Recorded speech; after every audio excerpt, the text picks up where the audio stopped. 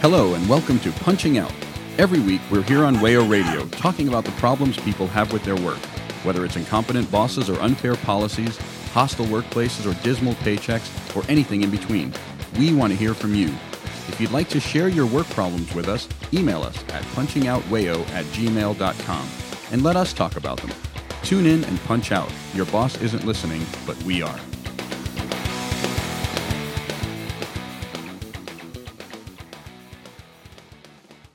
Hello and welcome to Punching Out. I'm Ryan, joined today by Noah. Hi, y'all. On today's show, we're going to take some time to talk about the gig economy. This is a segment of the overall economy that we've touched on pretty frequently here on Punching Out, but I thought it might be useful this week to discuss it in big terms. What is it that we mean when we talk about the gig economy? Who are the players? And really, what is the practical effect of having this sector and its rapid growth in our economy and in our broader society? I think we can make the case that it's not a positive one, especially if you are interested in the outcomes of workers. But we should start by just laying out what separates the gig economy from labor as it had been done for the previous 5 or 6 decades. So the main thing that all of these different companies, the gig economy, industries, companies, whatever you want, the main thing that they all rely on is the idea that instead of having employees, the way that most traditional firms do, these companies have disrupted the market, and that's a big phrase that I'm sure we'll get into some more as we go on here. By instead of having employees, they have independent contractors, which amounts to the company is really only there to arrange gigs. They are effectively something like a dispatcher or something like that, where they provide the means for the independent contractor to, in their telling anyway, to connect with customers to do whatever service that may be.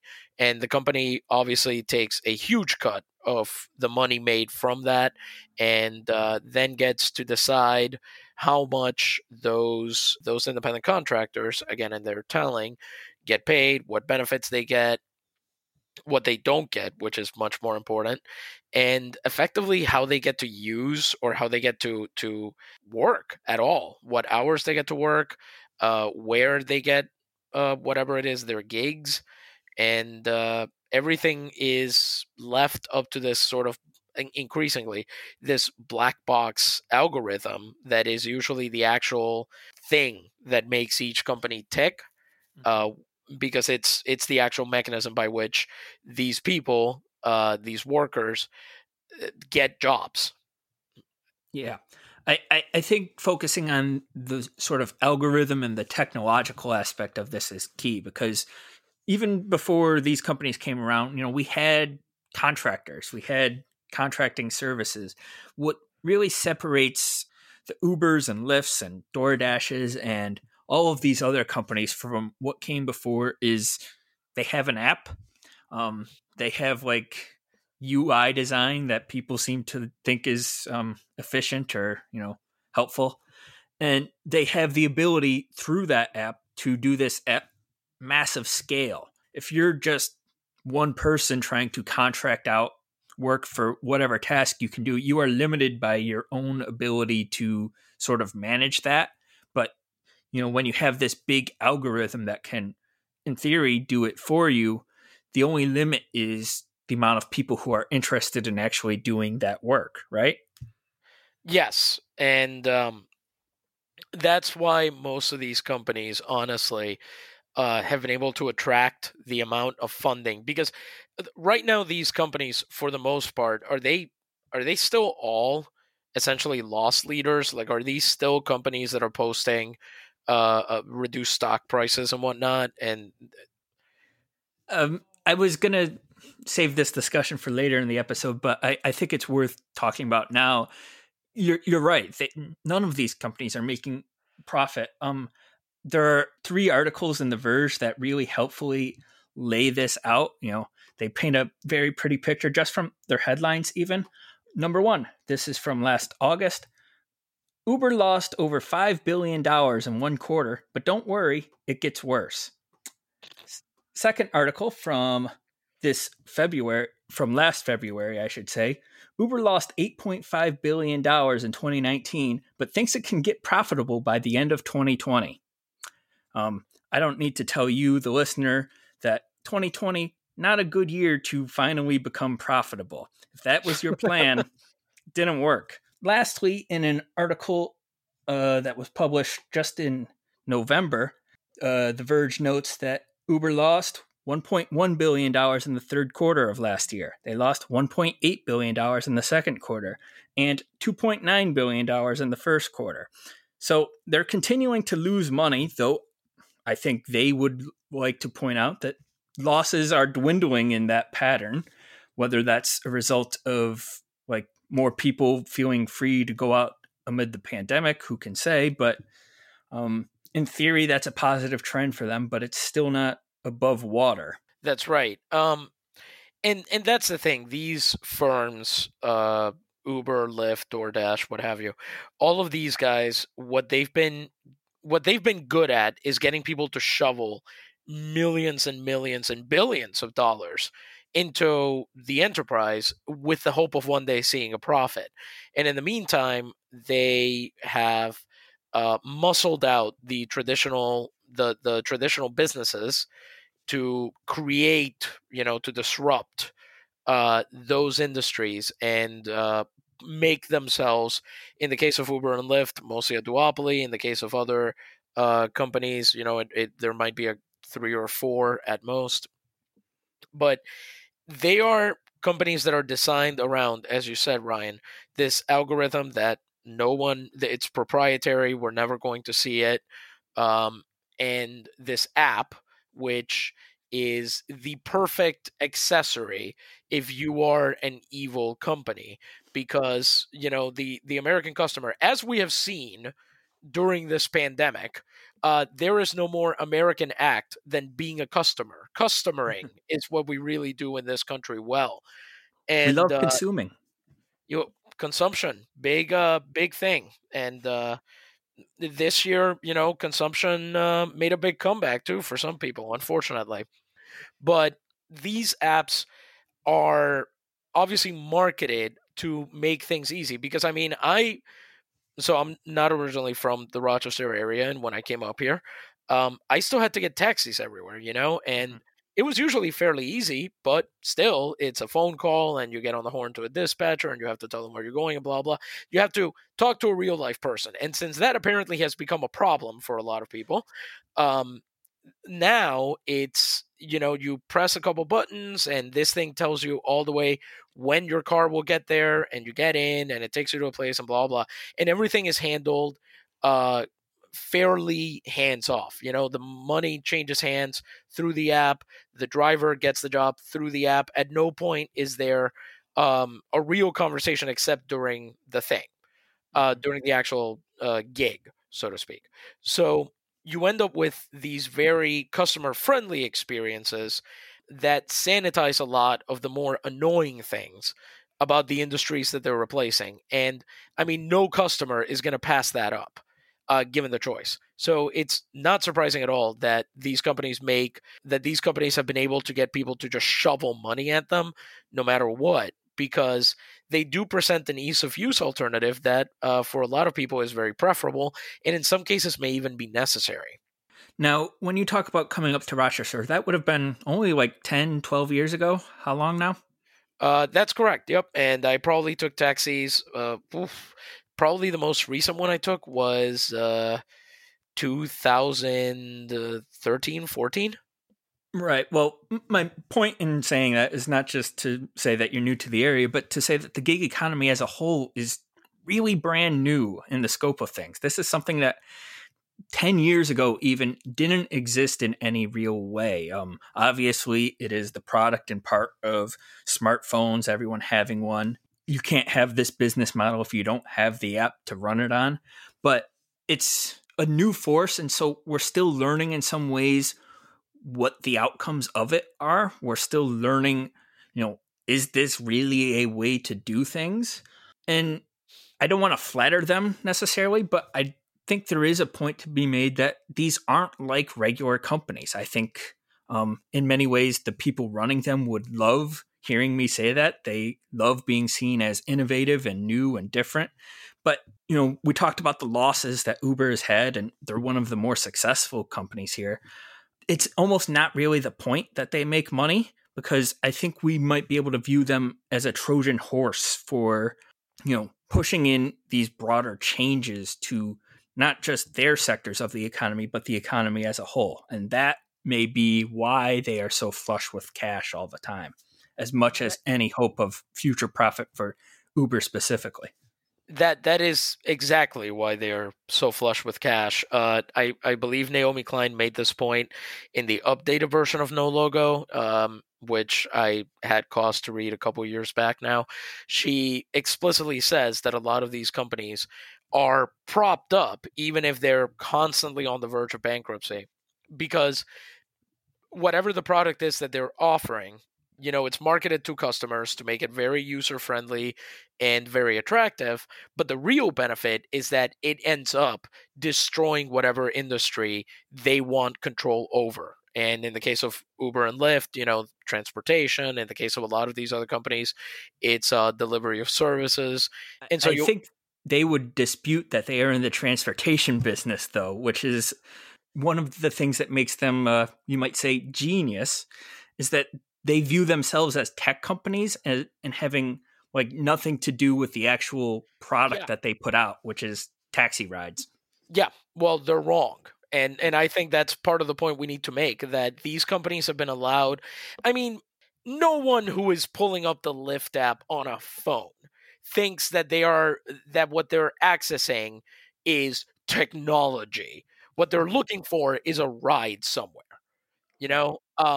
Nobody who is you don't go on DoorDash or Postmates or whatever the hell and go, oh my God, look at the design of this. It's so clean. What I really love about it. No, you want food. And ultimately, that is what is at stake here. Those are the industries that they are looking to destroy and replace. To be fair, you're absolutely right that this is how they consider themselves, but we can't let them win any of these rhetorical battles, because currently they're winning all of them, the rhetorical and non-rhetorical alike. But part of that is because they've been able to sell themselves as the new kids on the block and the underdogs in many cases, which is hilarious, considering that every rich person lines up to give them series, whatever the hell the latest letter is, funding to just keep them. They're like the Irish Hero Cuchulainn. They're just tying themselves to a rock, and until they finish off the enemy army. This is what they're constantly doing.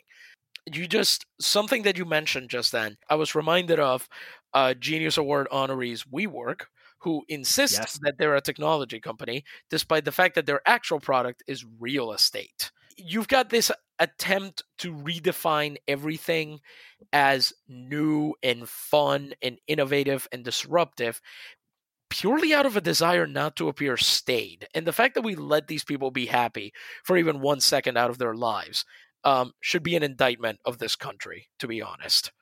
I think really there's an obfuscation that is purposeful on the part of these companies about basically everything they do. They obfuscate what they really put out. They obfuscate the rule between drivers and their bosses. They obfuscate the relation between customers and the company. Everything is sort of hidden behind a layer or two of ambiguous technology or rhetoric, as you pointed out. They're even able to obfuscate losses with that rhetoric. There's a quote in this Verge article from Dara Khosrowshahi, Uber CEO. He's speaking on an earnings call. Quote, he called the company's chronic lack of profitability a meme that's out there. I see. Like the numbers don't even matter. It's just, the discourse and the logic tricks you can pull off of it. Did he just kill memes as a thing? I don't think that's what he did. Yes. And I should also mention, by the way, aside from obfuscating losses, the other thing you can do, which it is entirely possible that you mentioned this in what you just said, um, if you are a tech company, you are also avoiding because let's face it, state legislatures are mostly made up even now of older people who tend to be and even if they're not, quite frankly, they don't tend to be what you would call tech savvy. They've focused on other things, basically, if they're getting into state legislatures. And so they don't tend to understand how you regulate tech companies, and therefore defining yourself as a tech company as opposed to a company that provides transportation or a company that provides food service or what have you also just probably enables you to skirt almost any restriction or regulation on how you operate. Yeah, that's one of the many tactics they've used to avoid any real pushback against the things they've done. Pushback is the wrong word, but any real consequences in some ways, any regulation.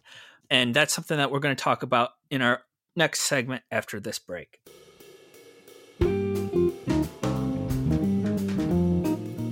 You're listening to Punching Out on WAYO-LP Rochester. If you'd like to continue slacking off, you can find all of our past episodes on iTunes and SoundCloud. Remember, your boss isn't listening, but we are.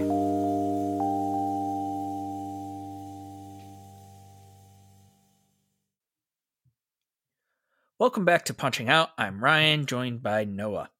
Still hi, y'all.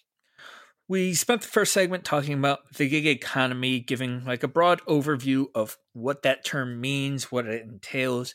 And now in this second segment, I want to spend some time looking at the practical effects of having a gig economy like this, having these companies in our ecosystem.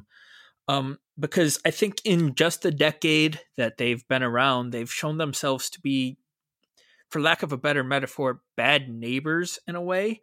The disruption that they promise has not just been to stodgy old industries, but it has in a real way been to people and cities and anybody who stands in the way of their eventual long-term domination of these industries.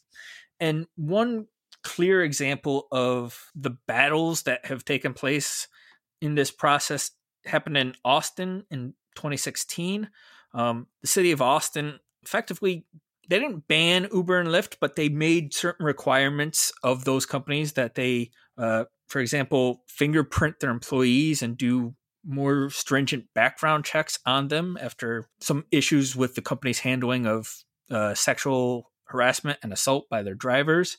And Uber and Lyft took their ball and went home. They decided rather than submit to this law, they would simply not operate in the city of Austin.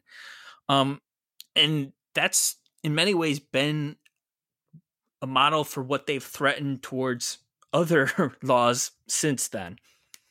Yes, in the case of Austin, of course, Uber and Lyft, they didn't just refuse to operate in the city of Austin, but then the other thing that they did is they lobbied the state of Texas to move authority over ride-sharing apps like Uber and Lyft from the municipal level to the state level so that Austin no longer had any power over them.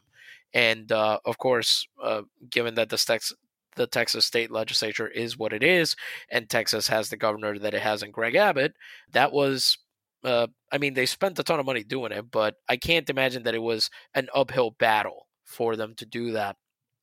And they got their wish. This is one way in which I will say that these companies do represent, I think, a slightly different, and again, not to flatter them, but they do represent a slightly different mindset than the stuff that's come before, because this is how tech increasingly operates in everything. Silicon Valley, whether it's in disrupting traditional industries by offering gig economy versions of them, or getting into things like healthcare, or providing some weird mutant version of international aid or whatever. The thing that offends them the most is telling them that you can't do that. Newly minted richest man in the world, Elon Musk, is a perfect example of this. They're all like that. The big impulse behind them is they don't like to be told how to play with their toys.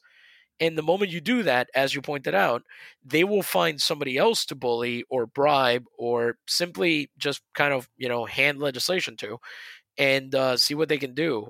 Here it says that when New York City, that is, just tried to sort of reduce congestion that Uber and Lyft rides were causing, they replied by, and I love that this always happens to this man, but they launched a feature in the Uber app called the Blasio View that showed extremely long wait times because that would apparently become a reality.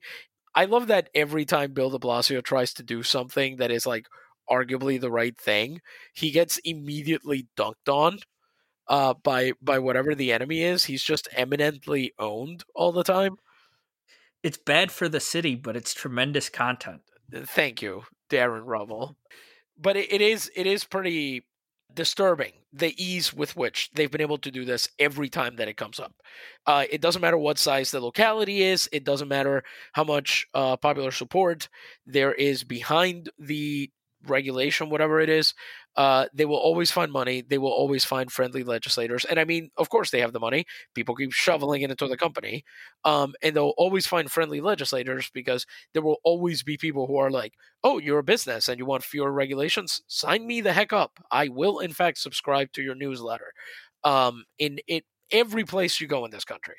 And certainly, as we talked about in the first segment, these companies market themselves so heavily on things like ease of use and a variety of options and individual customer service experiences that, part of that becomes the fact that they can point to a customer base that exists, that is there. You can't imagine that away. And they've been very successful at getting cities and towns and states to cooperate with that. Mm-hmm. And you're right about that. Even in Austin, a city where voters decided to enact that law that would effectively make them leave town, those same people wanted to ride Ubers and Lyfts and weren't satisfied with the offshoots that arose in the interim while they were gone for about a year before, as we discussed earlier, Texas's legislature let them back in, so to speak. And you're right to point out the attitude of entitlement, which I think is what it is among these companies. I don't want to say it's unique among companies, but it feels on a different scale than perhaps we've seen from industries in the past who at some level recognize that they weren't in charge of everything. With Uber and Lyft and all of these gig economy companies, there's been a sense that if the rules aren't the way we want them now, we can just change them. And so far, they've kind of been proven right on that. This article in Vox notes that after the experience in Texas, the quote, it set a national precedent. There are now more than 40 similar statewide laws that take power away from municipal lawmakers and protect the ride-hailing industry, making it easier for the companies to establish themselves all over the country and standardize their operations. Yes. Every tech company has this thing where they just want to be the singularity. And it doesn't matter if what they do is just like, it doesn't matter if all they do is like make drills. Every single one of them, every single Silicon Valley firm seems to want to run the entire world. And the real disruption, that the real innovation isn't anything that they're doing, because I mean, I've traveled, I've been to other countries where, guess what? There are Uber and Lyft-like apps for actual unionized taxi drivers. Those places exist. That thing is doable. But the real disruption, the real new thing that they've introduced is, just as you said, this idea that, to use a technological metaphor, if you're not getting the outcome you want, then you're just going to recode the legislation to do it. And they certainly have the wherewithal, and they have the inclination to just barrel through all of these roadblocks. And as long as they represent the interests of a lot of rich people that don't want to ever have to call a taxi dispatcher again. They will always have the money on hand to be able to do that. That's pocket change to them. And we're going to see just how much they've been able to deploy in the service of these things over this segment. Now, you're right to point out that like the labor law violations and the technology are separate things. They don't have to be a package deal, but nevertheless, they have been for the gig economy as practiced in the United States. And, we talked, I think a couple of years ago now about DoorDash and these companies that effectively do delivery, though once again, they would tell you they do technology. And one thing we had discussed at the time is that they had this policy that effectively made it so that when users tipped their DoorDash driver, that money would actually go towards the company, if any of it went beyond the minimum that drivers were promised. So what you're saying is they disrupted tips, because that's not what a tip is. Right. And after backlash by DoorDash drivers, who they call dashers, but we do not have to. I think you made that same joke the last time, which is good because I refuse to call them like reindeer, which is what that is. Right. Even in changing that, the way that their pay was calculated, they found a way to squeeze drivers because they implemented a system in which tips now go to the drivers, but also got rid of the guaranteed minimum that they had expected before. This is not a decision they had to make, but it is one that DoorDash did make. And there's an article on Gizmodo headline, DoorDash is proof of how easy it is to exploit workers when their boss is an algorithm, from July of 2019, that talks about some of the fallout from that decision and how drivers were getting mad at each other in response to it because some viewed the criticism of the previous policy as having led to this decision that screwed them in new ways. And what the article lays out is that very little of the criticism was being directed towards DoorDash itself and the people responsible for the algorithm that dictated their pay and the weird routes they'd have to run and everything about their job in ways that they had no power over.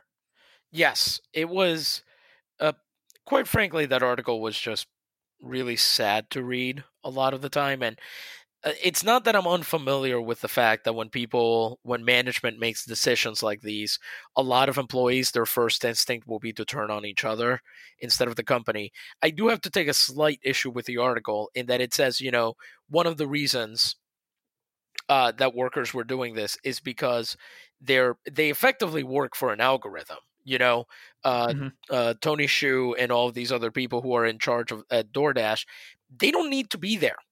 A giant computer could run the entire company. And the fact that they collect these massive paychecks and the profits that they do to the extent that they do is more indictment of how BS this entire system is. But what I will say is that, I don't know, I don't get to talk to a lot of people who work for one of these algorithmic companies, but I do get to talk to a lot of people who work for perfectly traditional companies run by people who are flesh and blood. And they have the same problem.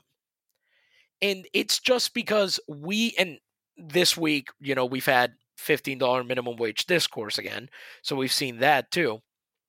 But there is this reluctance on the part of a lot of people in this country and a lot of workers in this country to blame the boss, to blame management for the decisions that they make.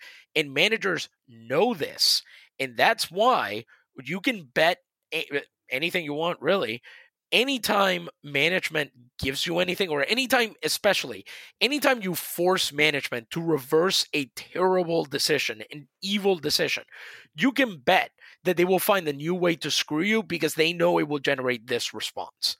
One of the reasons that we really need to start encouraging and enforcing solidarity among workers is that otherwise this is how they pick you off. and they do it knowingly. They plan these things. I'm not saying they planned having to reverse the policy, but they knew that if they had to do it, they would find some other way to keep workers at each other's throats and to make sure that all of the blame went to other drivers and not the people who actually made the decision. And that will be true regardless of whether you work for a giant computer sitting somewhere, or a real person who is clearly making that decision. Yeah, and I think you're right to point out that this is a tactic that bosses everywhere implement. It's not unique to the gig economy. I think there are barriers posed by the nature of gig work, and by the obfuscation that I mentioned earlier about who actually makes these decisions and how the algorithm actually works. One obstacle to solidarity is that for people working in the gig economy, there's not like a workplace where they go and they're alongside fellow employees. There's their car, and maybe they have a forum on the internet somewhere where they can talk to fellow workers, but they don't have any real way of building a connection unless they're going out of their way for it. And that proves to be an obstacle if you're trying to bring about collective action. It's something that can be overcome, and we've seen that in instances over the last few years that gig economy workers have banded together in ways big and small to force changes, or at least call for changes. But it nevertheless means it's going to be harder for them than it will be for somebody working on an assembly line. You make a very good point, especially as we know that in this past year, physical and social isolation has been such a driver of a lot of the ways that people have responded to the last few months, and a lot of the arguments that have been happening, be it online or be it in real life. But also, more importantly, this probably explains why WeWork had the worst time of any of these, because they did have a physical space. So you did have places to complain to other people. Yeah. And it's a point you've made in the past that when there are places for employees to socialize, management often has an eye on those. They are quick to take them away if they fear that those places are becoming venues not just for socialization, but organization. Yes, that's a given. That's got to be like rule number 1 in the How to Be a Boss handbook, which I assume is a thing they hand out to all of them. Rest assured, if like DoorDash could, they would be taking down the DoorDash subreddit or wherever it is that these workers are commiserating. There's got to be a cease and desist letter out there somewhere. I want to see it. Lastly, in this segment, we want to bring things closer to the present day. We talked a few months ago when it passed about Prop 22, this California ballot resolution that reclassified workers for Uber, Lyft, and DoorDash as this sort of third status, not quite a worker, not quite an independent contractor, that denies them the benefits that they had previously been afforded under California law. There's an article in the American Prospect this past week, headline, Prop 22 is here, and it's already worse than expected. This is, again, something that these companies spent $200 million fighting to get Prop 22 passed, and it's just the latest in this long line of examples of ways in which these companies have been able to force the changes they want, even when California passed a law to regulate them. Yeah. By the way, I should open this with a slight correction. Punching Out listener and co-host Greg mentioned the other day to me that apparently we got something wrong when we were talking about Proposition 22. I guess the reason that the 7/8 thing, the supermajority was included, which that it's still infuriating, apparently is because you're not normally, if you don't state a requirement, the proposition can't be legislated out of existence. So apparently that was a way for these companies to pretend that they were taking democracy seriously. But here we are, right? At any rate, Proposition 22 was one of those examples. It just had all the greatest things about that we've been talking about these companies. It had the obfuscation. It had the it had the obfuscation because they pretended that it was to help Uber and Lyft drivers and other gig workers. It had the worker abuse because workers were bamboozled and hoodwinked and hornswoggled and a lot of other great words into supporting a proposition that was actually going to make their lives worse. It had the Silicon Valley soupçon of 21st century evil, in that, they shoveled these massive amounts of other people's money into the maw of the legislature.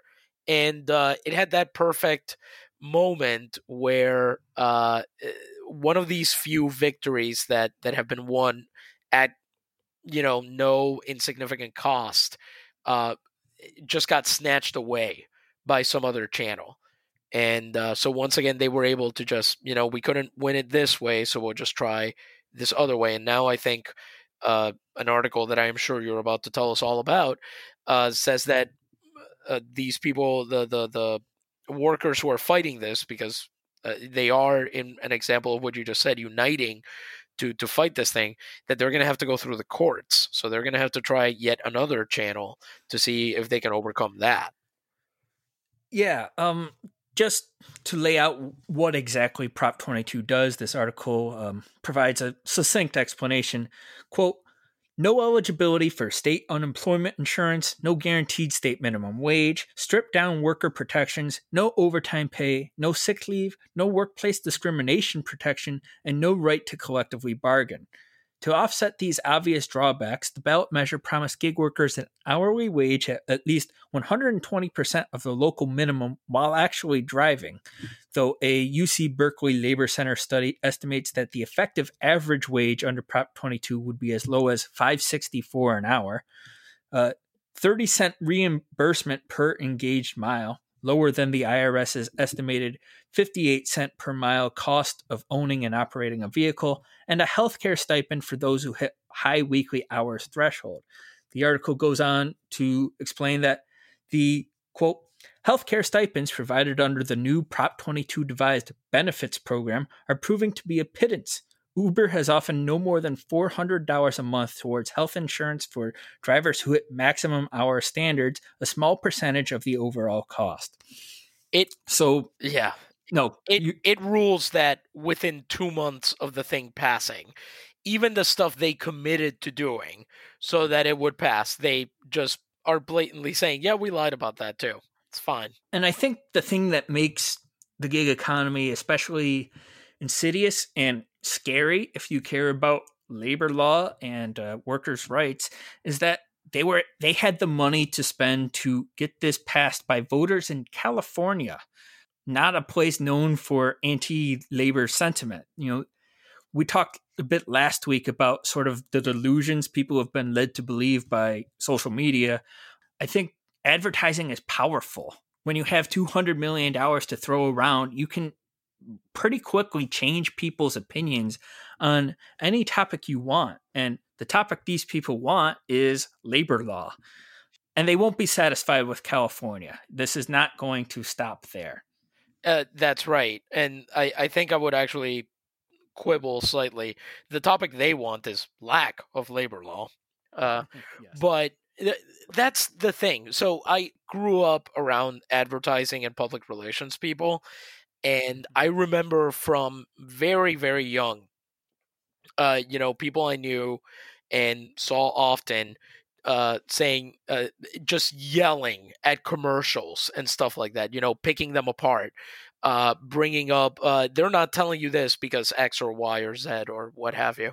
And it was pretty incredible to realize how many people just don't bother with that part. And more importantly, the reason why more people don't bother with that part. Because, so for example, in the case of Austin, right, the Uber and Lyft leaving the city gave rise to a small, and I remember this because I remember following that case a little bit, and I remember hearing about, they got rid of Uber and Lyft, or Uber and Lyft left, and these other companies are sort of stepping in to fill the gap. And how cool is it that there might be competition in the ride-sharing sector? But when you're a smaller company and you don't have billions of dollars in funding, it might be a little bit harder for you to develop a really user-friendly system, or it might be really hard for you. It might be hard for you to sustain millions of dollars in losses for years at a time. There you go. Or it might just, honestly, even if you're being smart about growing the business and whatnot in the ways that, such people are supposed to be, it might still just be difficult because people honestly kind of get used to a default experience. And so the moment Uber and Lyft came back, people fled right back to them. And if, again, Austin, it is supposed to be this capital of lefty politics in Texas, and even they sort of fell under the sway. And I think we just need to recognize that some of this needs to come from the fact that we have to be... I hate to say this because it is somewhat an individualistic argument, but we do have to have some kind of ethics around this stuff. When we see a proposition like this, when we see advertising like this, as people who are going to vote, as people who are going to consume, as people who are going to work and be around other people, we have to have some level of understanding that these companies are going to do this stuff. And if we do care about workers' rights and labor laws, I don't really think that a lot of people who were informed about Proposition 22 were hoodwinked into voting for it. My guess is that that's mostly people who don't pay attention to that. But I would really hope that we learn from those mistakes, because they're not going to stop doing this. And we can't keep just giving them opportunities to take things away, because it doesn't stop at just the workers that those companies make suffer directly. Yeah. It was pointed out in that article in the American Prospect that what's the company's name? Donaldson's? Albertsons, but I like that you went sorry. with Donald. Who could say why that is? They have now since decided that they will be doing their deliveries through DoorDash and through Uber Eats now that Prop 22 is in place, and ensures that it can be done cheaper than their previous way of doing things, except for the unionized drivers who cannot be fired due to labor law. I think that sort of wraps up this segment about what the gig economy has done in practice. When we come back, we'll sort of wrap up this episode by talking about some of the reasons they've been able to be so successful beyond just the gobs of cash that they have backing them. You're listening to Punching Out on WAYO 104.3. You can subscribe to the show or listen to past episodes on iTunes, SoundCloud, and other podcast apps. We are also on Facebook and Twitter at Punching Out WAYO. Now back to the show.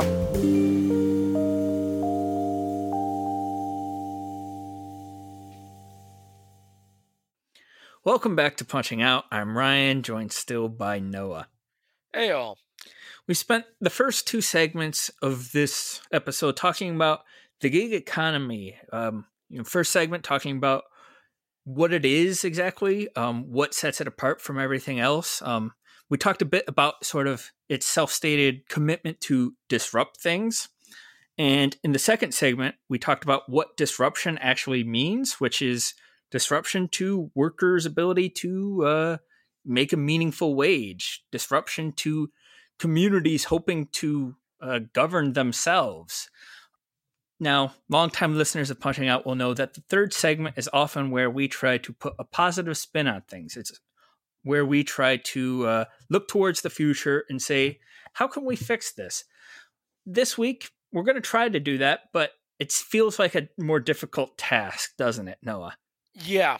As we talked about in the last segment, these companies, again, I cannot reiterate how infuriating it is that one of the other things they've disrupted is business. they've disrupted the fact that you have to make a profit to stay in business.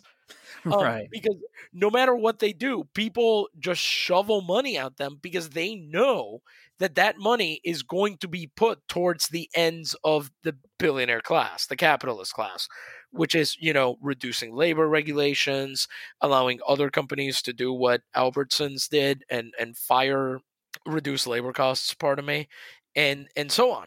And so it's when you look at that and you look at it and you see a company that can afford to spend $200 million fighting for a ballot measure to make life worse for people and have that ballot measure win 58-42, it does feel kind of difficult to get to how do you get the positive handle on that one?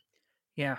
And one of the things that's especially frustrating about Prop 22 is that, in a sense, it is democracy at work. They got not just like lawmakers to side with them, they got an entire vote from California, the largest state in the country and one of the most progressive states.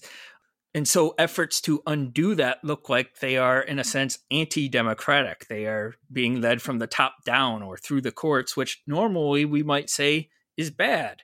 But at some point you have to say that these outcomes there are problems with them, even if they are ostensibly what the public thinks they want.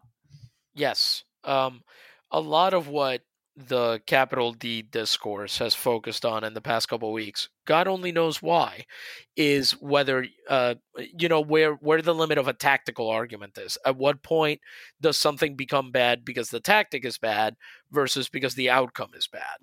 And I think increasingly we really need to start differentiating when something is bad for the working class, when something is bad for the people who already don't own the means of production, who are already being put out into the night by companies like Uber and Lyft and DoorDash and whatnot, because why should I continue to mention them? I'm just giving them free advertising.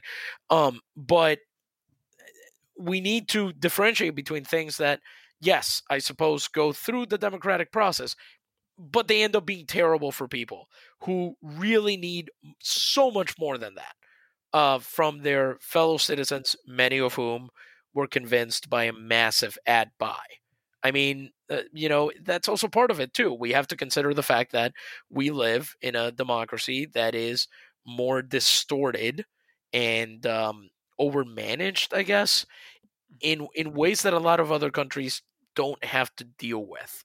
And I think that's part of it too, that the level to which we allow corporations like these to have influence on the democratic process from the get-go is, quite frankly, increasingly looks unhinged. It in itself becomes undemocratic. If you've been involved in the discourse over the last 4 years, you might have heard this term neoliberalism, and often it has been poorly ascribed, poorly labeled, poorly used. But I think one coherent definition of it, at least one that makes sense to me, came from a review in Boston Review of a book called Globalists, The End of Empire and the Birth of Neoliberalism, in which the case is made by the author J.W. Mason and the author of the book, Quinn Slobodian, that effectively neoliberalism is a project to put the economy outside of democratic control. It puts the market as something that is sacred and protected from the influence of meddlers in democracy. And naturally, that allows policies that couldn't get popular support to nevertheless flourish and become the law of the land, even in ostensible democracies. It means, deregulation and privatization, even when opposed by the public, becomes seen as a necessity because it's a response to global trends, or a trade deal that's happened, somewhere else. And effectively, Prop 22 feels in many ways like that. It feels like the gig economy setting itself apart from any sort of democratic control or regulation. And that is a really scary process if it is allowed to continue across the country, which, again, they're going to try. They are. And that's not just us saying that. They are explicitly saying that. In the weeks after Prop 22 passed, one person was very excited about the fact that, Prop 22 was passing, and that this was the model they would use in every other state. So and the thing about this is that most other states haven't even passed, because California at least had AB 5. It had tried to pass a law that, curbed some of these labor abuses. But apparently Uber and Lyft are not going to wait for other states to try and fix these things. They're going to try to preemptively get their own sort of idea of what a worker is for their company, though, because they're special, because they're tech companies, and shrine that into law. And the man who said that, if I remember correctly, was Anthony Fox, who used to be the Secretary of Transportation under one President Barack Obama. And it might surprise people to learn that you've got a Democratic politician, because he was mayor of Charlotte before then, making a statement like that on behalf of a ride-sharing company. And that's because that's where he works now. Yeah, one obstacle towards getting any real regulation of these companies, at least, through a legislative process, is that, the Democratic Party, which ostensibly would be the party fighting for workers on the side of the labor movement in this country, you can quibble with how they've done that over the last 50 years, but ostensibly they're the more pro-worker of the two parties. They have some deep ties to Silicon Valley and the money provided by Silicon Valley companies. It's been pointed out that Kamala Harris's brother-in-law is a high-ranking executive with Uber. He, I believe, is now their general counsel. Yeah. So, the person who's going to defend this when it goes to court. There are sort of conflicts of interest, we can say, for a party that on one hand has the support from unions, that rank and file unions across the country, and on the other has become financially reliant on money from Silicon Valley. And that's going to be a huge problem for the incoming administration. And while I don't want to personalize this too much, another couple things I'll mention is that you also had one of Barack Obama's campaign managers, David Plouffe, went to work at Uber and sort of laid the groundwork for a lot of what is happening in the last few years. And from this article you mentioned in the American Prospect, the framework for Proposition 22 was co-authored by an Obama administration official.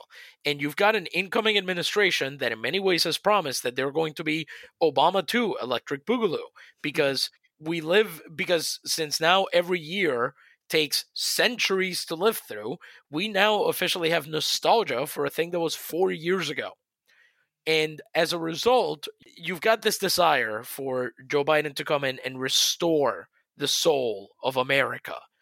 And people don't remember that in a lot of ways, the soul of America was not on the side of the working class then. And it is certainly not going to be if the Democratic Party continues to rely on money from these tech companies. Like Marty Walsh is not going to be, because that, if you don't know, current mayor of Boston, incoming labor secretary, he's not going to be threatening major action against Uber and Lyft when those are run by friends of the administration. The National Labor Relations Board is not going to take a swing at this one. Nobody's going to be making a big deal about all of these. Uber and Lyft forced all of their workers to sign. That was the Albertsons company. Everybody's making people sign our favorite thing in the world, forced arbitration clauses. So you've got all of these abuses taking place, and you have the more pro-worker party in the country has effectively devoid itself of the power to stop them from happening preemptively. They've already, by letting these people get in these positions of power, by not even pushing back from a public relations standpoint, the battle seems over before it began, at least politically speaking. Yeah, it's effectively what you're describing is we have a situation in which this industry has incredible sums of money behind it, and it has easy access to the pocketbooks of the people who would ostensibly be able to put a check on them. And that sounds bad, admittedly, but I would also say that that's not particularly new in this country. This has been a state of affairs before in the United States. Before, the New Deal and the 1930s, the right to collectively bargain was not in American labor law. Labor law was limited to child labor acts. There were steep hills that had to be climbed then, just as there are now. And I think if we can take any hope from this discussion, it's the idea that hopefully some sort of organization, some sort of effort can be made to fight back against this, even when the odds seem so long. Right. It looks scary because these companies, as we've mentioned, they can fire on every cylinder. If you beat them in the legislature, they can go to the courts. If you try to enshrine it through any kind of judicial decision, they'll go up to the next level, right? They always have somebody that they can put in their pocket, is what I'm trying to say. Or somebody that they can push into making the decision that they want, and we don't. And again, as you're saying, Ryan, that's not a situation or it shouldn't be a situation unfamiliar to the labor movement in this country. And the thing is, you don't beat a power asymmetry like that. You don't beat that in the legislature. You don't beat that in the courts. You beat it in the streets. To go back very briefly to that Prospect article, it mentions, reversing the trend of, now traditional firms also getting in on this business and seeing gig workers unionized in accordance with Biden's campaign trail commitments. You heard it here first, folks. May well require massive 1930s-style activism along the lines of the Flint sit-down strike that led to the recognition of the United Auto Workers. Otherwise, Silicon Valley will simply be rewriting 21st century American labor law on its own, and dear God, we so don't want that. And we've talked about, every time we bring it up on this show, that so much of that labor activism was illegal and was not permitted, and it just didn't matter because ultimately, in this case, I guess, somebody has to drive the car. Yeah. And they're trying to change that. We should know. Yes. And they're trying, and until they figure out why these cars keep murdering people and how that algorithm works, by the way, that's another one that we don't have time to get into. Until they manage to figure that out, that might be the only recourse we have. Take advantage of the fact that somebody still has to do it. That's a bleak note to end on, but that's all we've got for this week. I'm Ryan. I was Noah. This is Punching Out.